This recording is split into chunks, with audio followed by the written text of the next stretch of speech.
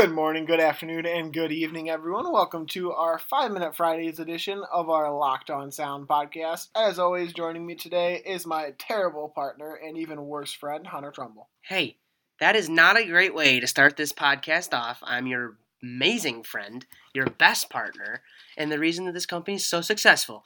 Yeah, I'm sure you are the sole reason of why it is so successful. All right, as usual, you're joining us for 5-Minute Fridays, where we're going to give a tiny tidbit about something, ask you guys questions.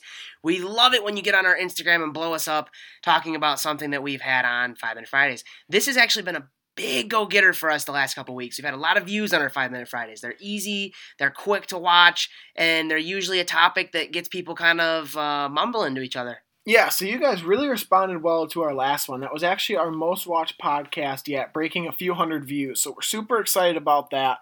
And just to give you guys the feedback, as always, from what you guys said to our polls on our Instagram at 517SNWC, 92% of you guys use 12 gauges while you're hunting. So last week's was about shot size and the shell size. So you have to remember that was over 2 weeks ago. That was over 2 weeks ago. So just so you guys know, that's what it was about. And 92% of you guys use a 12 gauge while waterfowl hunting.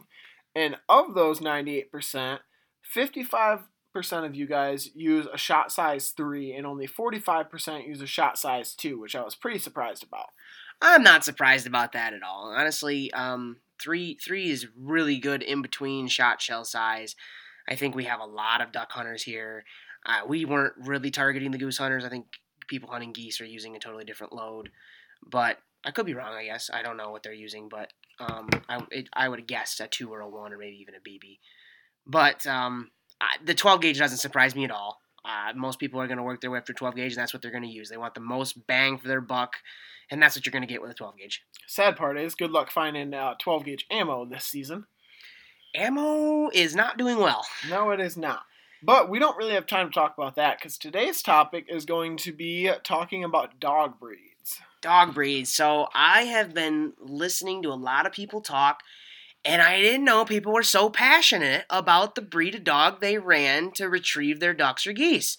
I mean, there's a lot of stuff going on right now. People getting very, very heated talking about their dogs. Some guys are totally on the Labrador, Chesapeake, Bay Retrievers, even sometimes Golden Retrievers. They're on that, and they won't get off of it. That's the only dog that's going to be able to do it. And there's guys that firmly believe that when it's cold outside, that's all they got. And then there was rumblings of people that were quite pissed off because there was no love for the German dogs. No love at all for the German dogs. Now, honestly, I own a lab. I have a black lab.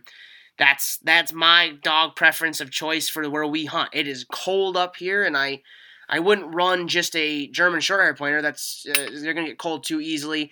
I've never ran a wired-haired pointer, so I don't really know much about them and whether they're able to withstand the colds like a lab can or not. I don't know, but I have a black lab, so, I mean, that's my preference. That's where I run.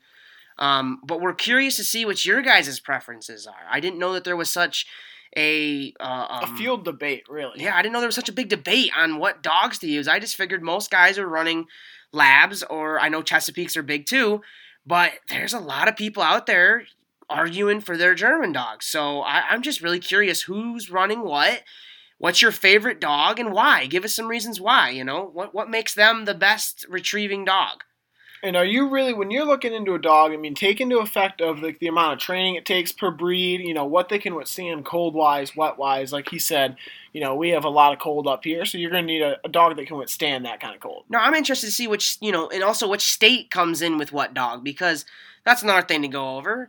A lab might be the best dog up here, or a Chesapeake Bay, but it's cold up here. It's not cold everywhere else. You could be down in Texas. You could run a German short-haired pointer, and maybe that dog just retrieves the hell out of ducks and geese. I don't know. I've never had one by my side while duck or goose hunting, but I'm just super curious to see what everybody's running and why.